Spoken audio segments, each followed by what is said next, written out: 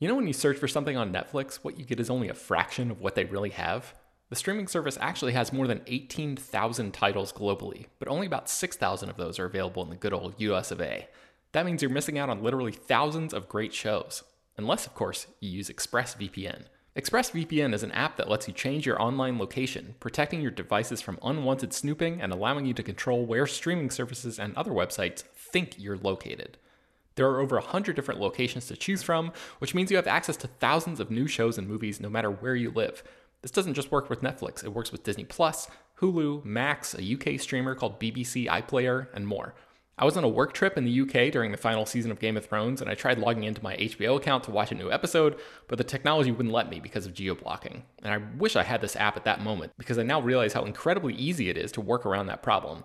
Here's a more recent example. It's Always Sunny in Philadelphia is not streaming on Netflix in the US, but I just fired up the episode where Dennis tries to have a peaceful mental health day, and technology keeps interrupting his plans.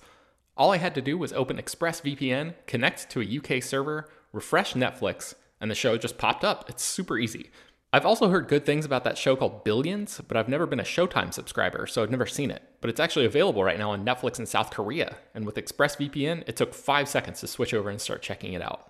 With ExpressVPN, you get high-quality streaming from devices like your phone, laptop, tablet, and TV, and crucially, it protects your privacy and security to keep your information safe from hackers. Stop missing out on great TV and get thousands of new shows with ExpressVPN. We got them to give you all 3 extra months free when you use our special link, expressvpn.com/slashfilm. That's expressvpn.com/slashfilm to get 3 extra months completely free. This is the story of the one. As a maintenance engineer, he hears things differently. To the untrained ear, everything on his shop floor might sound fine, but he can hear gears grinding or a belt slipping. So he steps in to fix the problem at hand before it gets out of hand. And he knows Grainger's got the right product he needs to get the job done, which is music to his ears. Call, click Grainger.com, or just stop by. Grainger, for the ones who get it done.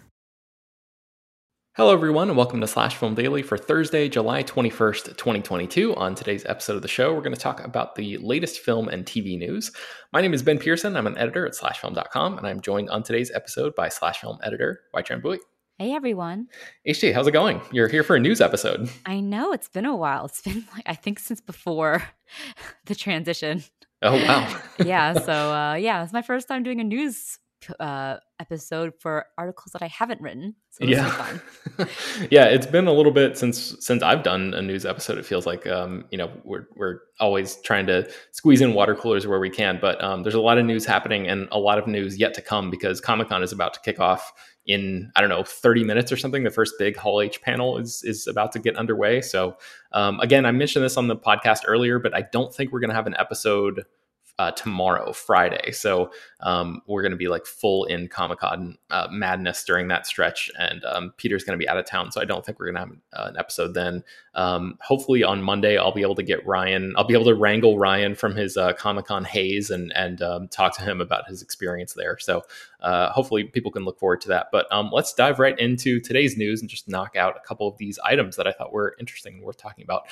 First up is that the Russell boys are heading to the small screen, HT. Kurt Russell and Wyatt Russell, father and son, are going to be appearing in a new television show, and that is Apple TV Plus's untitled MonsterVerse series that is set in the world of the Godzilla and Kong movies that we've seen in the legendary film franchise. So we don't really know anything about what characters these guys are playing, if they're going to be on opposing sides of some sort of force or whatever, or if they're going to be literally shoulder to shoulder, back to back fighting against these giant creatures or something. I'm not really sure what the scope of the show is going to be able to entail, because it's obviously very expensive to have Godzilla or Mothra or some of these big titans in a show that's designed for a streaming service. So we'll have to see, but certainly the Russell guys are an interesting bit of star power to a show like this. So maybe they'll merge together and transform into one ultimate Russell man. Does their their presence in this show give you any more faith or interest in this concept of setting a TV show inside this MonsterVerse? Yeah, I'm interested in that. I think Kurt Russell and both Wyatt Russell are really talented. Obviously, Kurt Russell is a legend in the industry, but Wyatt Russell has proven himself to be quite a talented actor in his own right. And is this the first time we're seeing them on screen together? Man, I think it's the first time they're going to be in a TV show together, because it's definitely Kurt Russell's first time that he's going to be on TV. I think he lent his voice to a couple episodes of What If, which was like last year or something. But I think this will be the first time he will be appearing on television since 1977, which is like insane to think about. But I don't know if if Wyatt has, had a cameo in a Kurt movie or something like that. I should have looked that up beforehand, but I don't know the answer. Maybe I can find it before we end today's episode. But yeah, it's definitely like one of those things where, like you said, Wyatt has sort of established himself now and become a name in his own right. And the idea of father and son uniting on screen definitely means a lot more now than it would have, say, I don't know, 5-10 years ago or something. So yeah, for sure. Very exciting. Okay, cool. So let's talk a little bit about Loki season 2. They have added a new member to the cast. Who has boarded that new Disney Plus show? Yeah, so Blind Spotting star Rafael Casal is set to join Loki season 2, which will have Tom Hiddleston reprising his role as the God of Mischief, along with the other very talented stars of the first season. So let's see, Owen Wilson, Gugu Mbatha-Raw, Sophia DiMartino, Wunmi Mosaku, all from the first season, will be likely appearing in season 2.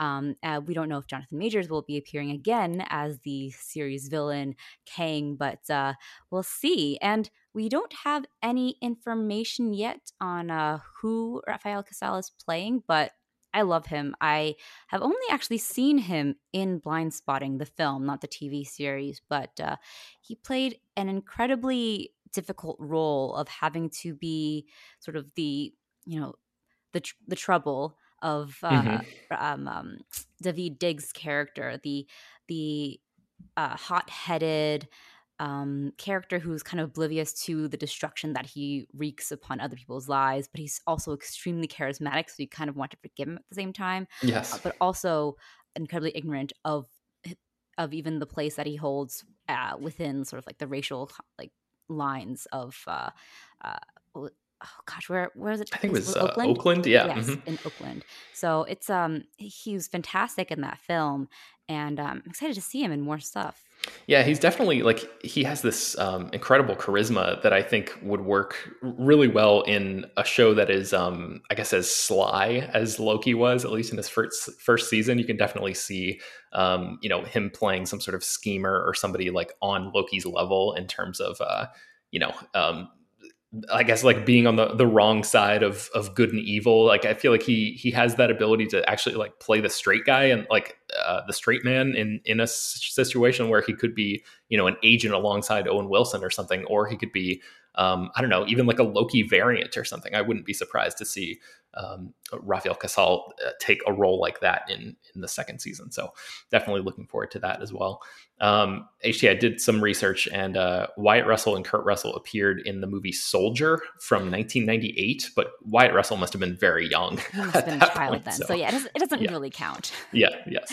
Okay, so more Fear Street movies are on the way. The Lee Janiak was the director of all 3 of the Fear Street movies that debuted on Netflix last summer.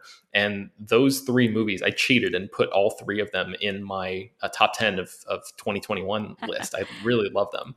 I know you haven't seen them yet, but hopefully our listeners have gotten a chance to check those out. And if not, they're Netflix originals.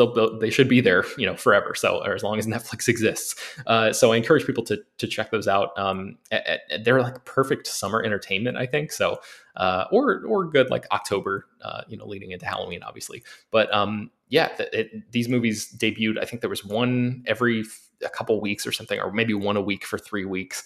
And I'm very excited to realize to know that according to Bloody Disgusting, R.L. Stine, who wrote the Fear Street novels, is saying that more movies are in the works. The quote is that Netflix is very deep into development on more Fear Street projects. So we're not entirely sure what that means. I don't know like what the sort of longer plan is, but certainly the final Fear Street movie ended in such a way where the door was left open for more there. So I just wanted to take this opportunity, even though we don't really have any significant details about more Fear Street stuff, just to sort of plug that movie trilogy again and say that it was incredibly satisfying and one of my favorite like horror movie experiences in a long time. So check that out. I do know that each Fear Street movie was a play on a different era of horror movies. Mm-hmm. So I think the 90s with the teen slashers, the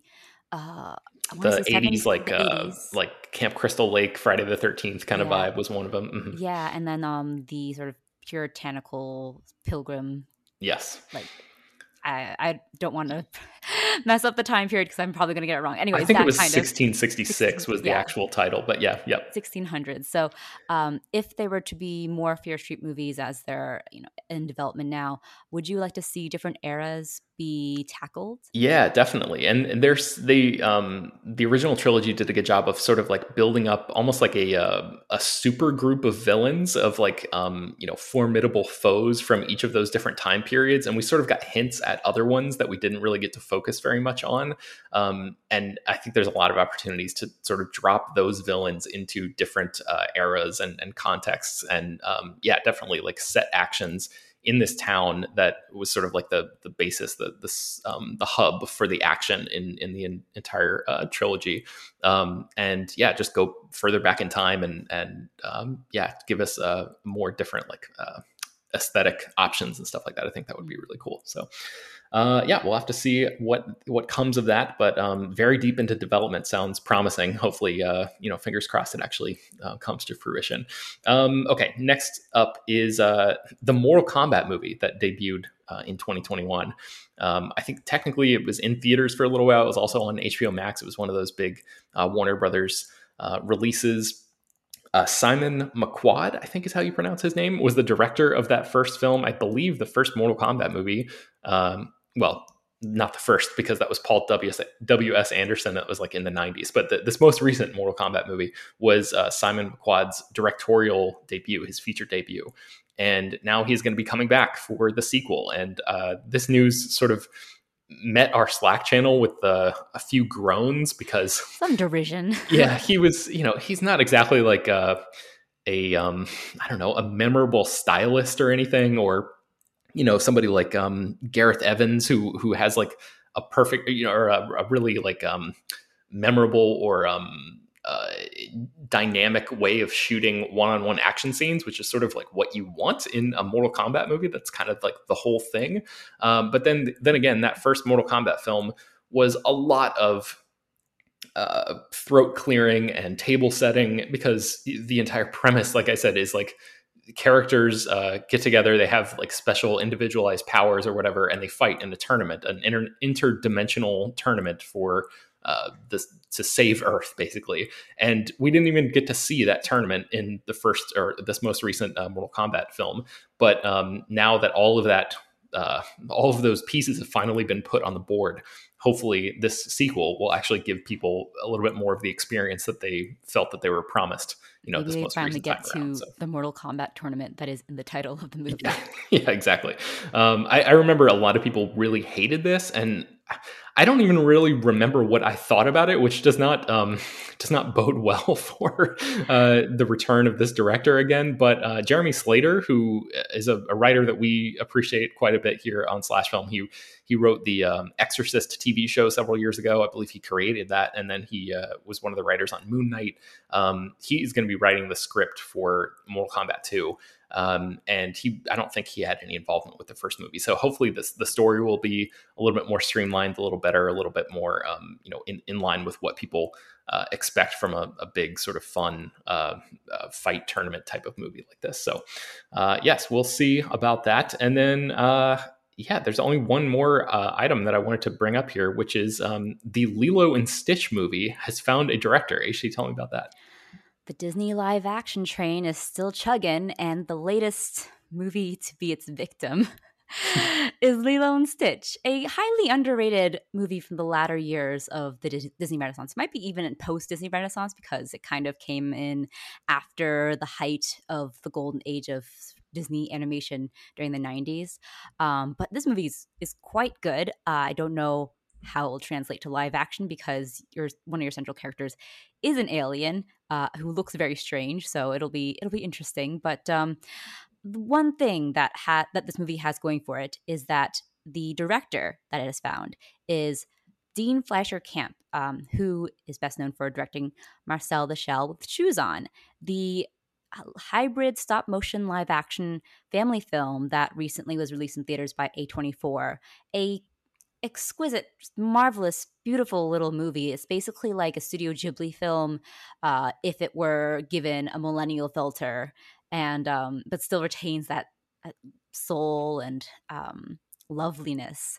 I absolutely love Marcel the Shell with Shoes On. It's based off of a series of short films that Dean Fleischer Camp also directed and created with Jenny Slate and put on YouTube. He also starred in Marcel the Shell with Shoes On, but now he's going to be directing, probably not starring, in the live action Lilo and Stitch. Man, so is Marcel the Shell on your top 10 of the list, or top 10 of the year list? If you had to like publish one right now, would this movie be on it? Oh, it's for sure my top 10 of 2022. I have not seen it yet, and I really am like wanting to see it really bad because I know that you and several of our colleagues liked it a lot. So yeah, it's lovely. It starts out like very cute, and you're like, oh, this is sweet. I'm gonna have a good time, and then at the end, you're like, why am I crying? So, do you think that I mean, it sounds like you do think that he's a good fit for this type of material. Like, obviously, there's a live action and sort of, I guess you could call it animation component to Marcel. And presumably that's what they're going to have to do with Lilo and Stitch, right? So do you think that, I guess like aesthetically, he'll be able to sort of port that style almost directly over, or do you think he's going to have to, I guess like spread his wings a little bit and sort of expand his canvas to fit Lilo and Stitch underneath it? Probably a little more of the latter, because this is certainly an interesting choice. I would describe Lilo and Stitch as having an unexpected depth despite having a very wacky, irreverent, a kind of eccentric tone to it.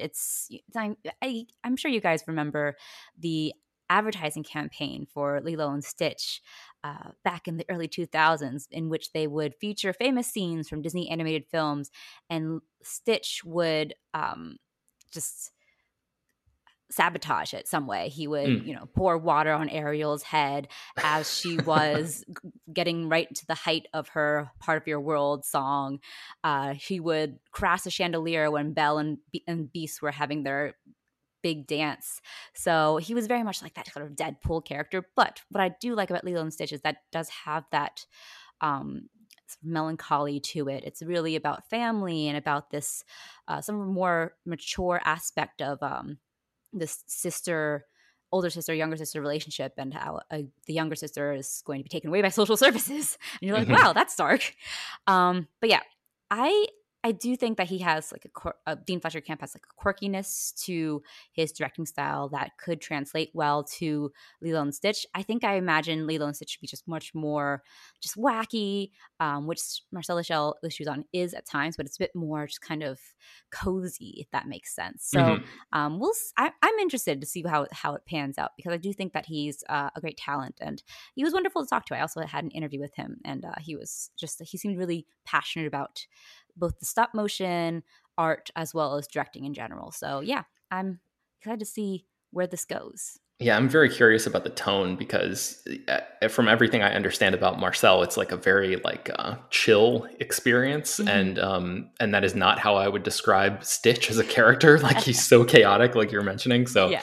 I don't know. One of my like arguably bad to some people takes is that I don't really like Lilo and Stitch very much, the animated movie. Like, I think on paper, all of those things that you mentioned about it, like the sister dynamic and like the some of the plot stuff actually makes a lot more sense on paper to me than it was translated in the movie. Like the I don't know, something about the art style and the, which is like unique, and I appreciate that, but it just looked really cheap to me. So this is maybe one of the very rare Disney live action quote unquote adaptations that I think might be able to actually improve on the subject matter. And I know that a lot of people are going to be like screaming at their devices and being like, Lilo and Stitch is perfect. What are you talking about? This is going to be a disaster. But like, since I didn't care for the original very much, maybe this will be one of those ones where I don't think that's ever happened yet, where there's been a live action one that's been better. But yeah, except for maybe Pete's Dragon, I think. Oh yeah, yeah. So and that's also another auteur-led one. Pete Lowry, incredible director. Yeah. But yes, actually, I kind of do agree with you, because I do think that Lilo and Stitch, I understand why Lilo and Stitch will put people off, because it's a little too silly. It's a little too just like, it opens with like this alien spaceship and all these crazy characters, and like, you know, it's just sort of like drops you in and you're like, what the hell is this movie? And I think it was I think the animation was like, it was ported off to like, you know, Walt Disney Animation Paris or like Orlando, or it wasn't actually like animated, if I remember correctly from my very brief not deep dive, but like shallow into the pool dive into research after I watched it. I think it was like animated by like one of the sort of secondary Disney companies. It was not like, the animation was not handled on the Burbank lot like a lot of the main animation stuff. So yeah, I agree with you to an extent, because I do think that it could be improved upon, just made much more, given more weight, I guess you could say. I do think it's interesting because it came out at a strange time for Disney, where they were experimenting with more goofier, more gag-heavy styles. I think kind of inspired by the Shrek of it all, trying to chase that high. So it's an era of more experimental, but also a lot more misses as there were hits. And I think Lilo and Stitch kind of toes that line in a really weird, but culturally interesting way. Yes. There's one other aspect of this that I'm kind of curious what you think about. So Dean Fleischerkamp, obviously a white guy.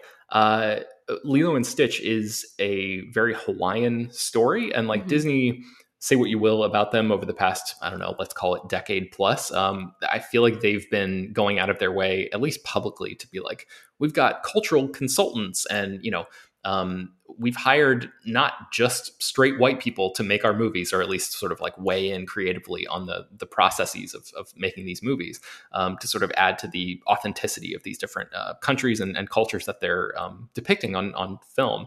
I'm wondering if you think that they'll do that again for Lilo and Stitch, because it's so fantastical. And I guess like secondarily to that, how crucial is the Hawaiian setting to Lilo and Stitch? Like, could you I guess have that sister relationship that is sort of at the center of the movie, and put them in a different place where it maybe they, you know, like the what am I trying to say, the aesthetic of like Moana, even though Moana came out in 2016 or something, that movie was like, has been such a dominant force in the zeitgeist that maybe it might feel strange for Disney to go back to that visual well so quote unquote soon after Moana, that I wonder if they might be considering, and this is all just speculation on my part, I wonder if they would even consider moving it out of Hawaii, or do you think that is like core to, or essential to the core of the story? I think it's pretty essential, especially if you want to keep the Lilo and Stitch of it all, because Lilo is one of the main characters as well, unless you just make it a Stitch movie, which is possible. But Lilo being, of course, a very intrinsically Hawaiian girl and Hawaiian name. And I will say, I think Disney is already making steps to do this, because they, the screenwriter who is in negotiations to write the script is Chris, I'm going to mispronounce his name, I'm very sorry, Keanu Kalani Bright, who is of Hawaiian and Japanese ancestry, and he also wrote on Moana. So I think that, that connection is there as well. But like, I think that I don't think they're afraid of like Disney is afraid of returning to that well. Moana 2 was sort of a mishmash of Polynesian cultures anyway, so it wasn't quite as tied to just Hawaii as Lilo and Stitch is. And yeah, I think Lilo and Stitch, I think that it could be a story that could be planted anywhere, but I do think that the charm of the story is in Hawaii. I think you're right. I think there's also an opportunity, because Moana was like a more of a period piece, that's setting something in at least like a contemporary or like vaguely modern Hawaiian context could be an opportunity to show a different, to have like a little bit of the aesthetic, but not make it feel too samey. So yeah, I'm curious to see what happens here. This is definitely like, I don't know if I would call it an inspired choice, but definitely it's like a choice that makes sense for the director of this project. So we'll see. We'll see if this actually ends up being like the rare improvement on the animated original. So if you guys are big Lilo and Stitch fans and have thoughts about this, write in and let us know. You can email us at peter@slashfilm.com. I'd love to know what you guys think about this. So okay, actually, I think we did it. We did a news episode for the first time in a long time. I know. So. We brushed the dust off of our news accolades. We can still do it, guys. Yeah. All right. So speaking of news, we're going to have a ton from Comic-Con. So yes, definitely stay tuned to slashfilm.com, even though I don't think we're going to have an episode tomorrow.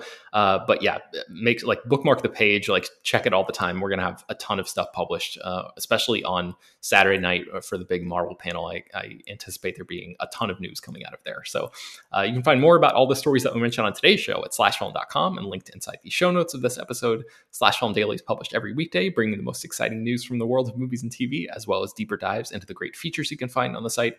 You can subscribe to the show on Apple, Google, Overcast, Spotify, all the popular podcast apps, and send your feedback, questions, comments, concerns, and mailbag topics to us at peter@slashfilm.com.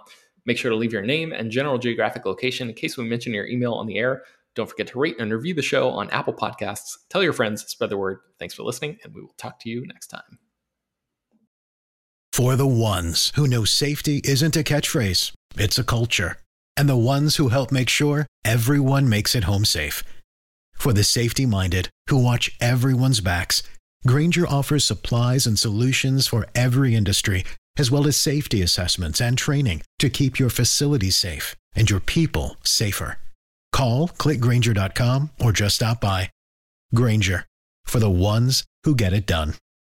Get everything for your next project today at Menards and save big money. Right now, all stock outlets with USB ports are on sale. Ditch the need for bulky USB adapters. Upgrade your home with features like ultra-fast charging, allowing you to charge your smart devices up to 40% faster than standard USB outlets. Also, view our weekly flyer on Menards.com and check out all the great deals happening this week. Save